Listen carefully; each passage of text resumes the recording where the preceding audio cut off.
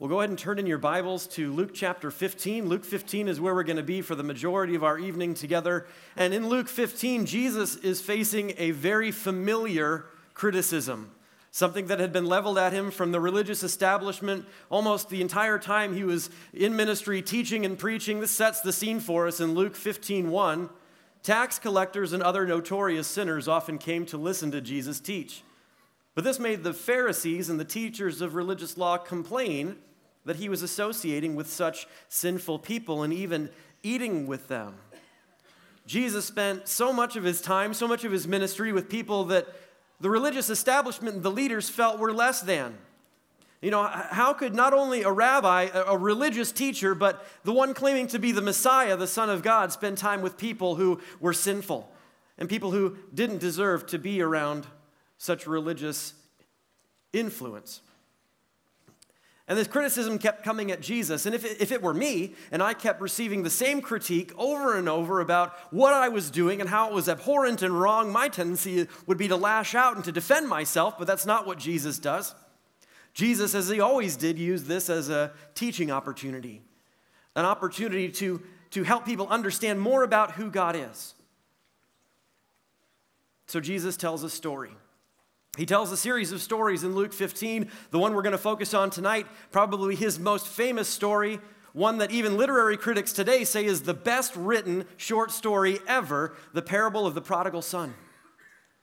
Jesus says that there was this man, this wealthy man, who had enough property, enough means to be able to hire servants and have an estate, have influence in his community, and he had enough wealth to be able to ensure that his two sons would be taken care of after he was gone, except his younger son went to his father one day and said, "I don't want to wait until I'm too old to enjoy this great wealth. I want you to give me what is mine today. Give me my share of the inheritance before you die today so that I can go off and enjoy it."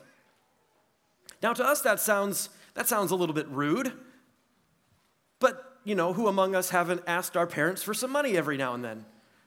Maybe this isn't such a big deal. Maybe we're making too big a deal out of this. So, biblical anthropologists have actually gone to the Middle East to interview people of a same situation, people who farm and have property in the Middle East and who have children. Because remember, Jesus was writing this in ancient Palestine to that audience, and so maybe there's something there that we're just not picking up on. And when these anthropologists, these researchers go over there to describe this story to them, and they say, is that something that is done?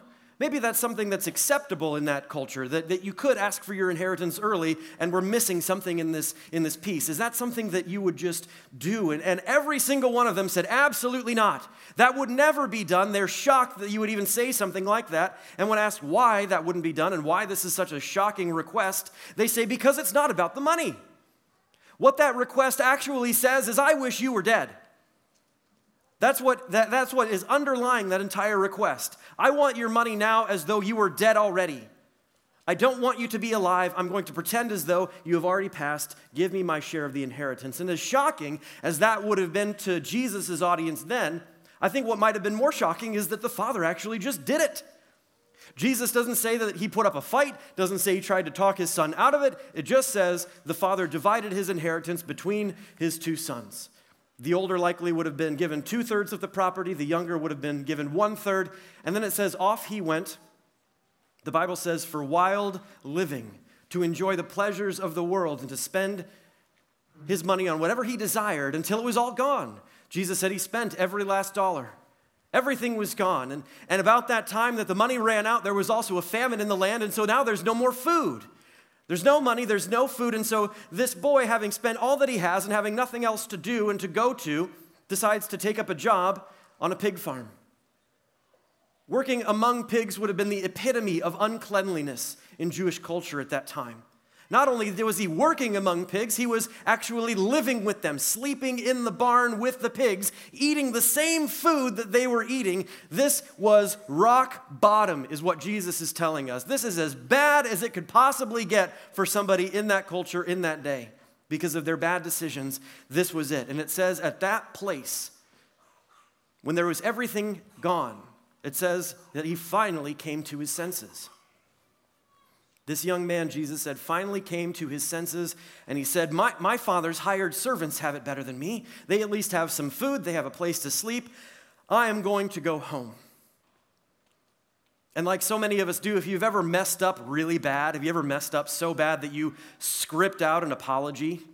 You write down exactly, I need to tell this person exactly this, and if I don't write it down, I'm going to forget. And so I can even picture this son as he turns and starts the long, slow walk home, and he's taking labored step after labored step. He's rehearsing in his head this apology that goes like this: Father, I have sinned against you, and I have sinned against God. I am no longer worthy to be called your son. Please just take me back as a hired hand. That was the apology that he was about to give to his father. This is Ash Wednesday. It's the beginning of the season of Lent.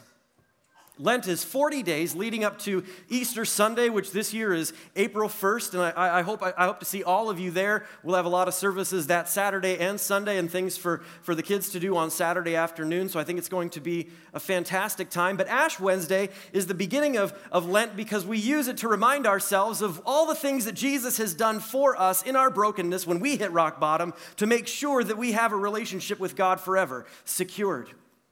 It gives us a chance to reflect on our mortality, on the nature of our lives as they stand today, and to see what we might need to change leading up to our celebration of Jesus' victory over death on Easter. When you come forward at the end of this message, you'll be offered communion. We'll have communion that you are all welcome to partake. And then one of our volunteers will actually impose ashes on in the sign of a cross on your forehead. And they'll say this to you. They'll say, remember, you are dust, and to dust you shall return. Of course, implicit in this statement is a sense of mourning, a sense of grief. In Bible times, people who were in periods of mourning in their life would cover themselves in ashes to show the world that that was their condition. They are mourning mortality. They are mourning loss and pain. And certainly that is a part of today, but I don't see it as just grief-stricken.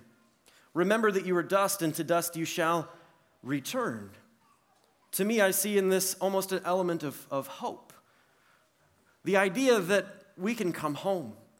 You see, God made us from the dust of the earth. God, with his own hands and with his heart and with his spirit, breathed life into us. The breath of God came into us. He made you, he formed you, he knows you, and he loves you.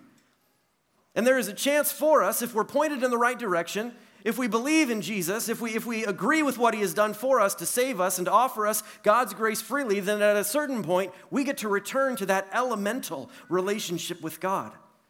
That creative relationship where we were with him perfectly, that there's hope for us in that, as long as we are pointed, again, in the right direction. The movie we watched earlier is a clip from the movie Legends of the Fall. Legends of the Fall was made in the early 90s, and its setting, it's actually a cinematic adaptation of a fictional story covering the Ludlow family in Montana around about the turn of the 20th century. So in the early 1900s, Colonel Ludlow, played by Anthony Hopkins, has 3 sons living on his ranch with him. Alfred, the oldest son, Tristan, the middle son, played by Brad Pitt, and the younger son, Samuel. In the scene that we watched, all 3 boys have decided against the wishes of their father that they are going to go off and fight in World War I. Colonel Ludlow had seen conflict in the United States in the latter part of the 1800s, and he didn't want his children to have to grow up like that, but these boys felt a sense of bravery, a sense of duty, and even you heard the younger son said, I'll bring the Kaiser's helmet back, a sense of glory. They wanted something out of their life. They wanted to leave home to see what was out there, so they're going to leave. The father grabs the middle son, Tristan, and says, you take care of Samuel, your younger brother. And that seems kind of peculiar. Doesn't that sound like the job for an older brother? Shouldn't the older brother have to take care of the other 2? But Tristan, throughout this movie, throughout Legends of the Fall, is painted as a prodigal character. You know, I used to think when I heard the story of the prodigal son when I was a younger guy, I thought that prodigal meant somebody who comes home. I thought that was just the definition of the word. I'm spoiling the ending. The son comes home at the end. I thought that was what the word prodigal meant, someone who returns home. But actually, the dictionary definition of prodigal is wastefully excessive. That's what that word means, wastefully excessive, as though the point of Jesus' story is some moralistic explanation about how, you shouldn't be prideful and arrogant and take things that don't belong to you. You shouldn't go squander things on the pleasures of this life, and don't you do that. That's not the point of Jesus' story. A prodigal is someone who is wastefully excessive, and you and I can, I think, relate to that. That gives us a chance to relate, because all of us are prodigals to one degree or another. All of us are wastefully excessive in our lives. Maybe not with material things, maybe so, but a lot of us tend to be reckless with our emotions or with our relationships, with our time, with the way that we interact with other people, and that's Tristan. Tristan's one of those characters who, and maybe you know somebody like this, his best qualities are also some of his worst flaws. He's passionate and he's brave and he's courageous, but he is also impulsive. He is reckless. He is violent. But that also makes him somebody you'd want to stand next to you on a field of battle. And so the father says, you take care of your younger brother, Samuel. But Samuel dies. He dies in a conflict, and Tristan is there to see it when it happens. And while Alfred, the older brother, the dutiful son, returns home at the end, he's able to go home and return to his father's property, begin investing in family relationships and in the things you do as a dutiful son. Tristan writes home and he says, I'm not coming back. I can't return home. I've experienced too much in this life. I've lost too much. I've grieved too much. I've watched my younger brother die. I have failed to protect him. And I'm going to go searching for whatever can fill this empty spot inside of my heart. I'm leaving and I'm not coming back. And much of the rest of the movie actually follows his life as he wanders from place to place all over the world, seeking fulfillment in the various pleasures of life and the various spiritualities and the journey that he is on to try and fill something in his heart, the restlessness that he feels, the wildness that is a part of who he is. He's almost the epitome of what the theologian Augustine wrote in a book called The Confessions in the 4th century. He wrote, our hearts are restless until they find their rest in God. That was Tristan. That's all of us. Our hearts are restless until they find our rest in God. A more modern day example, a writer, a theologian named Henry Nouwen, actually writing a book about the prodigal son. It's called The Return of the Prodigal Son. I encourage you to read it. He says in that book, I am the prodigal every time I go searching for unconditional love where it cannot be found. I'm the prodigal every time I go searching for unconditional love where it cannot be found. We were made for the love of God. He made us from the dust of the earth, and he made us to be in a relationship with him, and no other relationship, no other form of satisfaction can meet that need in our lives. We will be restless without God, without him inside of us, without him with us. Nothing else will do. In the centuries-long debate about what is the root cause of sin, why do we do these things to ourselves? Why do we hurt other people? Why do we wound ourselves? Why are we constantly disobeying, wandering away from home, reaching rock bottom? What is the cause of all of that? What is the cause of another mass shooting today in Florida? And we pray for those people who are facing profound loss and hurt right now. What is the cause? What is it in us that does these things? And theologians have speculated, maybe it's pride. Maybe pride is the cause of all of our sin. You think about the Garden of Eden and the serpent tempting Eve, and he says, if you eat this fruit, you'll be like God. You'll know everything. You'll have all wisdom of good and evil, and there was pride there. And so Adam and Eve sinned against God because they were prideful. They wanted to be like him. Or maybe it's jealousy. Maybe not having something in our lives is the cause of all of our sin. Maybe wanting something that isn't ours and that we can't have. The prodigal son wanted something that didn't belong to him yet. Maybe that's the cause of all of our sin. Maybe it's fear. Maybe we're all really afraid, and that causes us to lash out and to be defensive. The most convincing answer I heard to this question of what is the root cause of all sin actually came from a professor of mine. He was a C.S. Lewis scholar when I was in graduate school. And through the readings of a lot of people like Buechner, like Augustine, like Nouwen, like C.S. Lewis, he said, I don't think the root cause of sin is pride or jealousy or fear. I think it's actually anytime we refuse to be loved by God. Anytime we don't believe that God really loves us the way that he says in Scripture, unconditionally, in spite of everything you would ever do, nothing can separate you from God. But if you don't believe that, that's what causes us to go and search for his love everywhere but him. And anytime we try to take that love and try to use it to fill ourselves, to try and meet those empty needs inside of us, that is where sin comes from. That is where we become greedy and violent. That is where we become hurtful. That is where we become sinful. Lent is 40 days long. And this is the beginning of it. And it's 40 days for a reason. Matthew chapter 4 actually tells us that Jesus, when he started his ministry, was led by the Holy Spirit out into the wilderness to be tempted by Satan for 40 days and for 40 nights. And it says he fasted for 40 days and 40 nights from food and water. And then it says he was hungry. It's the understatement of Scripture. I'm sure he was hungry. How did it become that what we want to relate to, this kind of fasting? Jesus in the wilderness is proving his faithfulness. There's a symmetry here in Jesus' life. You think about the Israelites leaving Egypt in the Exodus. They wander in the wilderness for 40 years and they are faithless to God. They rebel against God. They follow every temptation. Their path is so all over the road. They travel in circles and they sin repeatedly and repeatedly. So Jesus says, where Israel was faithless, I will be faithful. Jesus goes out into the wilderness for 40 days. Satan tempts him with the same things that Israel was tempted with in the book of Exodus. And every time Israel failed, Jesus succeeded. He was faithful.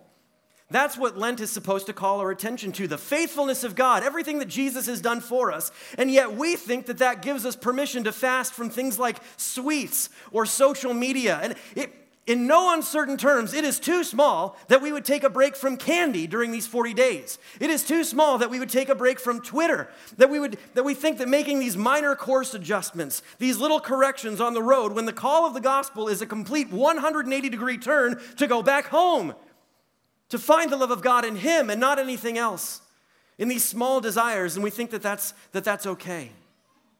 And this isn't just something that I'm passionate about. This is a theme that God has all throughout Scripture in the Old Testament. In the book of Isaiah, we read in our scripture reading for the day, and in Matthew chapter 3, John the Baptist was who Isaiah was talking about, a voice in the wilderness saying, make straight your paths, prepare the way for the Lord. Repent from your sins, turn around. This is what Isaiah has to say. God speaking through his prophet, Isaiah chapter 1, God says, what makes you think I want all of your sacrifices? I am sick of your offerings. I get no pleasure from the blood of bulls and lambs and goats. When you come to worship me, who asked you to parade through your courts with all of your ceremony? Stop bringing me your meaningless gifts. As for your celebrations and your Sabbaths and your special days for fasting, they are sinful and they are false. I want no more of your pious meetings, God says. He says, wash yourselves and be clean. Get your sins out of my sight, God says. Give up your evil ways. Learn to do good. Seek justice. Help the oppressed.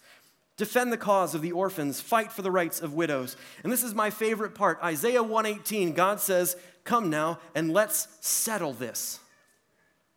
Let's get this figured out once and for all. All of the things in your life that are a barrier between you and God, let's not just play around with them anymore. Let's settle this, God says. And he says, though your sins are like scarlet, I will make them as white as snow. God will do this. God will be victorious in your life. Though they are red like crimson, I will make them as white as wool. There's no gradient color in between. God says, what is completely red and stained, I will make completely clean. Nothing in between. God's love for you is perfect. He doesn't want anything less than you than the complete and full life offered in a relationship with Jesus. He doesn't want us to walk through life wandering and struggling and aimlessly running into our little things that we think we can just adjust and move out of our way every now and then. God wants you to be in his arms, experiencing his full and complete love forever. Nothing less will do for God than that. To be washed completely clean. To be set completely free. There's a writer named John Bunyan who he wrote his most famous book hundreds of years ago. It's a book called Grace Abounding to the Chief of Sinners, and that's definitely a title I can get behind. I get that. Grace Abounding to the Chief of Sinners. And Bunyan was actually writing this book from prison, reflecting on his own life, reflecting on his struggles with sin, realizing that, yes, God has claimed complete victory over sin on the cross. It's all taken care of. The war has been won, but why do I still keep doing this stuff? What is it that keeps me in my own pigsty of sin? Why do I keep wandering away from God's perfect love to chase things that are less than that? And interestingly, he compares his battle with sin to another famous story in Scripture, David and Goliath. He says he felt like sin was Goliath to him, this giant figure in his way, this huge warrior, insurmountable, not overcomable. And I think if you don't feel yet like your sins are giants standing in front of you, then you might need to spend some time coming to your senses, because they absolutely are. They have to be confronted. They have to be dealt with. Battle has to be waged with those sins in your life. David was still a young man when this event occurred. In 1 Samuel 17, you can read about this whole story. David, a teenager relatively, had just been anointed to be the future king of the nation of Israel. He was passed over all of his older brothers, so I can already kind of see some of the prodigal son themes at work here. But there was already a king named Saul on the throne, so David is waiting at home while his older brothers go off to war. The nation of Israel is at war with the Philistine army. David is sent by his parents to the battlefield to check up on things, to send some food and some supplies, and when he gets there, what he sees is the Israelites on one side of a valley, the Philistines on the other side of the valley, and nothing going on in between. And he says, where's the fight? Where's the battle? You both look like you're just camping next to each other. And then he saw it. Then he saw Goliath march to the center of the battlefield. And Goliath, the Bible says, it was 9 feet tall, and because of archaeological evidence, we're learning that this wasn't just mythology, that there actually were giants living in the land at this time, 9 feet tall, walking to the center of the field. His armor alone weighed 125 pounds. The end of his spear weighed 15 pounds all on its own. He was a giant. And not only that, he was a professional soldier, trained in war. And every day he would go to the battlefield and he would taunt the Israelite armies and say, if any one of you, one champion, can defeat me, you'll win the war. And no one ever came. They've been stalemated like that for over a month. Goliath was taunting the nation of Israel. And do you ever feel like your sins taunt you? Who among us hasn't laid awake at night after a day feeling like a failure in our lives? Once again, having wandered away from God, only to trip over the things that we keep tripping over, hearing that voice inside of our head saying, you'll never beat me.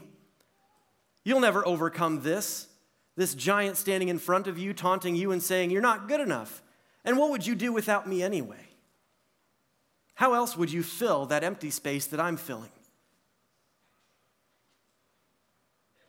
John Bunyan says, I see in David's struggle with Goliath a model for how to overcome sin in your life, and he shares it with us. And the first thing David does is he gets angry about it.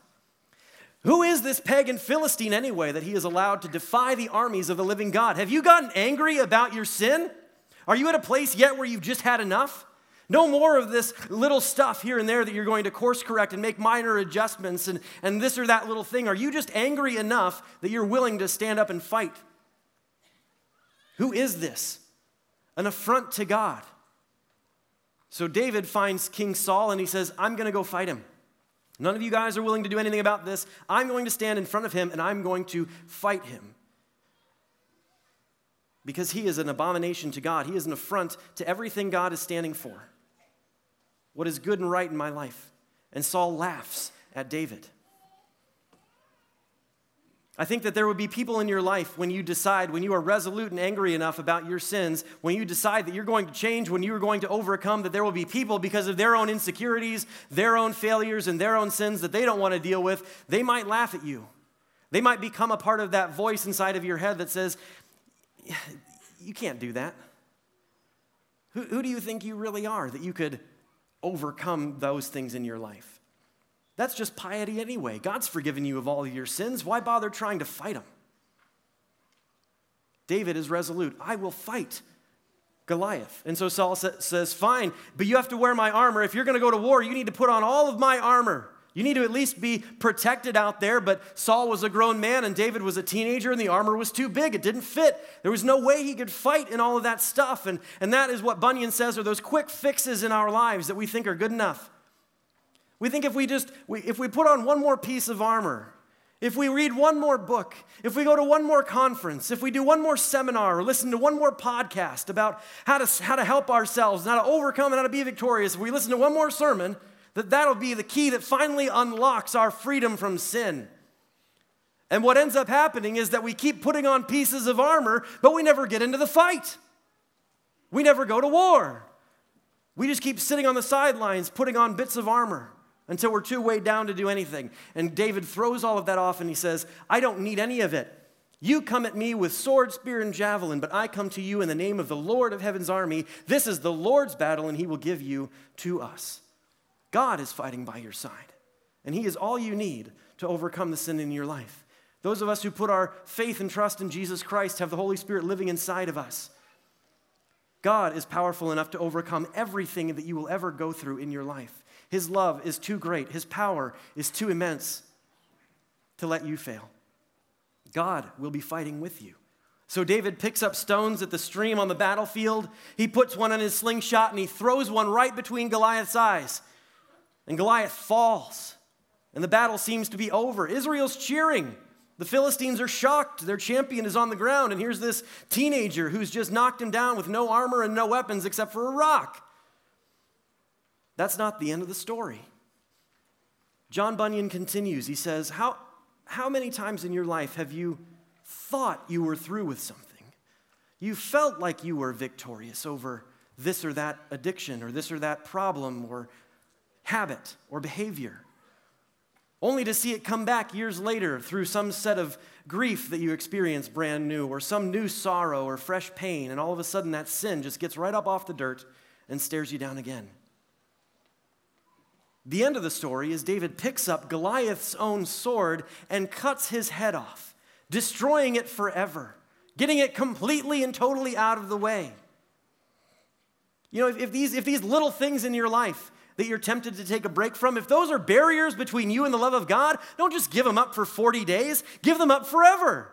They'll always be a problem for you. Jesus said, why? If your right hand causes you to stumble, cut it off. It'd be better to enter heaven with one good arm than enter hell with two good ones.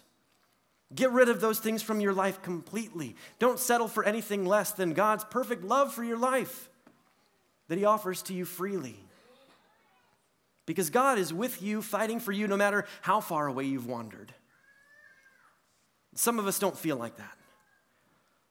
Some of us don't feel like God is very close. Some of us feel as though we've wandered too far away. When Jesus arrived on the scene, the nation of Israel hadn't actually heard from God through one of their prophets for 400 years. The end of the Old Testament, the book of Malachi, and the beginning of the New Testament where Jesus shows up 400 years, not knowing if God heard them, not hearing through a prophet the words of God, still having the scriptures and still having their laws and things to do, but they hadn't had a fresh word until here comes Jesus, not only claiming to speak for God, but to be God himself. I can imagine why the Pharisees were a little bit skeptical. They couldn't quite buy it. Is God really close to us? Is he really right here? I don't believe that. I refuse to believe in the love of God. And then sin happens. You might be feeling that today. Remember the promise that God offers. Deuteronomy 31:8, do not be afraid or discouraged, for the Lord will personally go ahead of you. He will be with you. He will neither fail you nor abandon you. God is right there with you. God is waiting for you to come home, to find your way back into his loving arms and in a relationship with him. Let's watch. In that same book that Henry Nouwen wrote about this parable, about even this painting that Rembrandt painted, The Return of the Prodigal Son, he said, faith is the radical trust that home has always been there and always will be there. Billy Graham used to call this parable the parable of the good father, because that's who it's really about. It's not about the son and his sin. Those things we know about. You and I know where we're broken. We experience that on a daily basis. But what we don't know, what we fail to grasp time and time again, is the depth of God's love for us. Jesus says when the younger son was just making his way a long way off, the father took off running down the road to embrace him. And those same researchers asked Middle Easterners, would that actually happen? Here was this father who was probably well regarded in the community, employed a lot of people, had a high standing, was publicly shamed by his own son, lost a third of his wealth because of his son. Would he risk further shame by just going out in public and embrace? No. And Jesus says, that's what God's love is for you. He wraps you up in his arms when you come home. He gets the party started. The welcome party goes when you come home. Home is always there and always will be there. So if today you're struggling to find that love, if you're wondering if God's ready to embrace you, if you haven't yet made your turn towards home, if you just can't believe the truth that it says in Romans 8:38 and 39, that nothing can separate you from the love of God that is in Christ Jesus, this is your invitation.